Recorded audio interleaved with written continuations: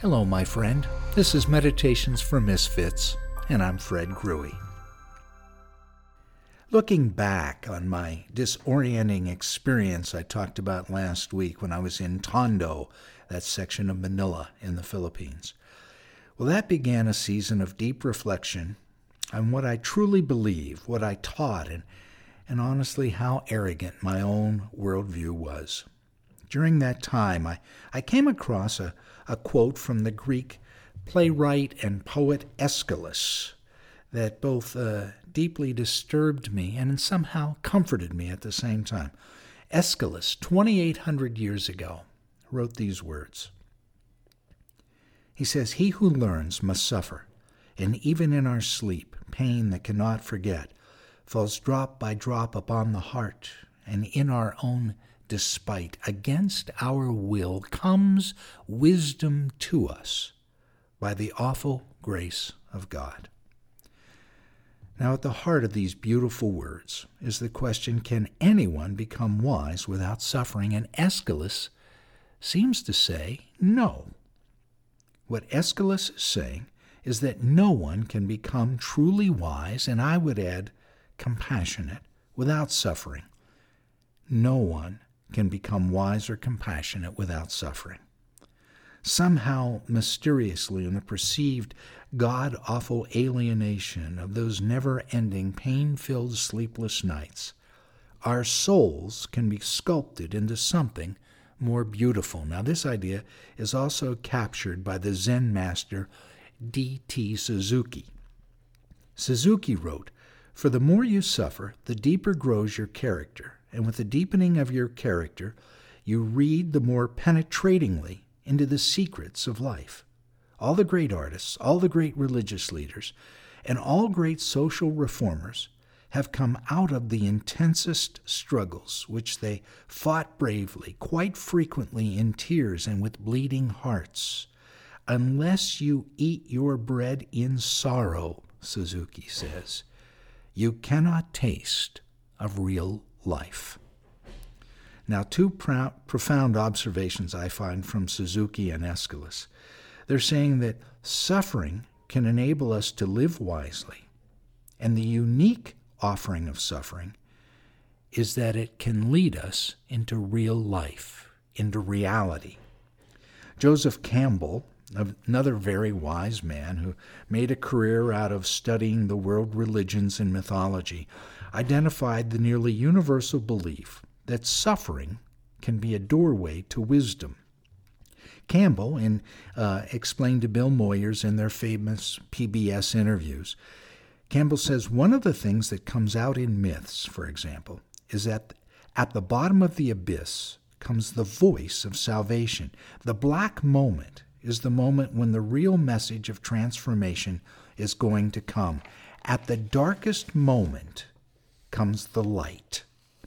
The biblical author to the letter to the Hebrews in the New Testament seems to agree by stating that even Jesus of Nazareth was made perfect through suffering.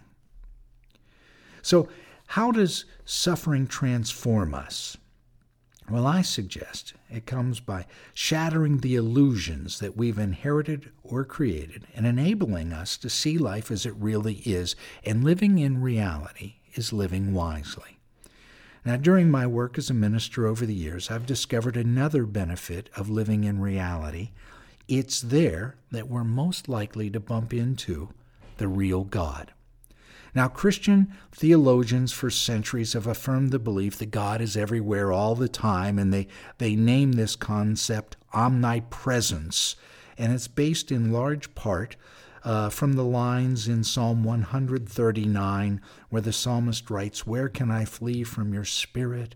Or where can I go from your presence? If I go up to the heavens, you're there. If I make my bed in the depths, you are there." But I've discovered one place where God does not exist, and that's in my own dreams and fantasies, because in my dreams and fantasies, I'm God. The real God does not dwell in unreality. If we hope to encounter this living being, this creator, I suggest the only place this can occur is in reality. But now, suffering alone does not provide such an awakening. Suffering provides the environment, the fertile soil for spiritual growth. Suffering alone does not guarantee an awakening. Suffering can honestly make us very mean and bitter and close us down and atrophy our soul. So something more is required, and I call this something more awful grace. I suggest it's this awful grace that shatters our illusions, awakening us to reality where we can truly experience the holy other we name God and become wise. Now, awful grace is not something different from the amazing grace that we sing about. These are simply two sides of the same coin. Amazing grace is the experience of loving acceptance from the beloved God that created us and encourages us to trust in this divine other, even as awful grace painfully shatters our illusions and fantasies to awaken us to the truth. The result is we begin to live more heroic lives, graced with wisdom and compassion.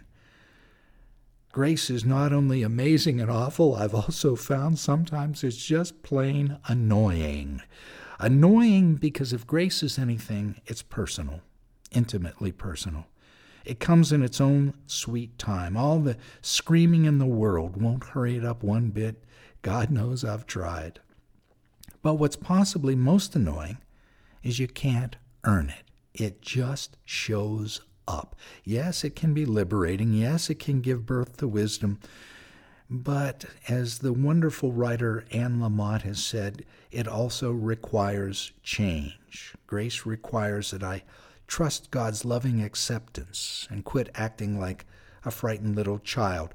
Lamott says, I do not understand at all the mystery of grace, only that it meets us where we are, but it does not leave us where it found us. That's one of the frustrating aspects of grace. It requires humility. It must be received. You just can't earn it. And I think of there's a wonderful Zen story I love. I may have shared this with you before, who knows. But as the story goes, there was a young student who sought out a famous Zen master. And on arrival at the monastery, the young student began to relate and proclaim all the wonderful things the student had studied and read, the teachers he had had, and all the things he had accomplished in his life. And during the interview, the master said, "Would you like some tea?" And the young man said, "Well, of course." And so the Zen master got up and grabbed the teapot and began to fill the young student's teacup full and kept pouring. And the young man watched until he couldn't restrain himself any longer, and he says, "It's over full. What are you doing?" And the Zen master simply said, "Well, like this cup, you're so full of your own opinions and assumptions. How can you learn anything until you first empty your cup?" So am I any wiser today than I was back in those days of my Tondo experience? Well, I suppose that depends on who you ask. I'm sure some of my old friends and colleagues would say I've become a flaming heretic and have strayed from the one true path. Others would say, oh, he's grown into a more mature faith that is more inclusive and encompassing. Who's to say? As for me, while I have many more questions than I have answers, I also know that I am kinder, more compassionate, maybe even more humble than I was. But then again, I might well be very deluded. When all is said and done about becoming more wise, I suppose maybe we'll just have to rely on what Justice Potter Stewart had to say. You'll know it when you see it. Thanks again for allowing me to join you for these few moments on your journey this day. In conclusion for this podcast, I'd like to share with you a Zen koan. Now, koans were riddles that really don't have an answer and that a Zen master would give to their student to work on. Now, the object or the idea of the koan is to blow open the student's mind because they're not logical, and to realize life in a whole new way, to experience reality in a whole new way. So here's the koan for today. Attention. Master Jizo asked Hogen, "Where have you come from?" "I pilgrimage aimlessly," replied Hogen. "What is the matter of your pilgrimage?" asked Jizo. "I don't know," replied Hogen. "Not knowing is the most intimate," remarked Jizo. And at that, Hogen experienced great enlightenment.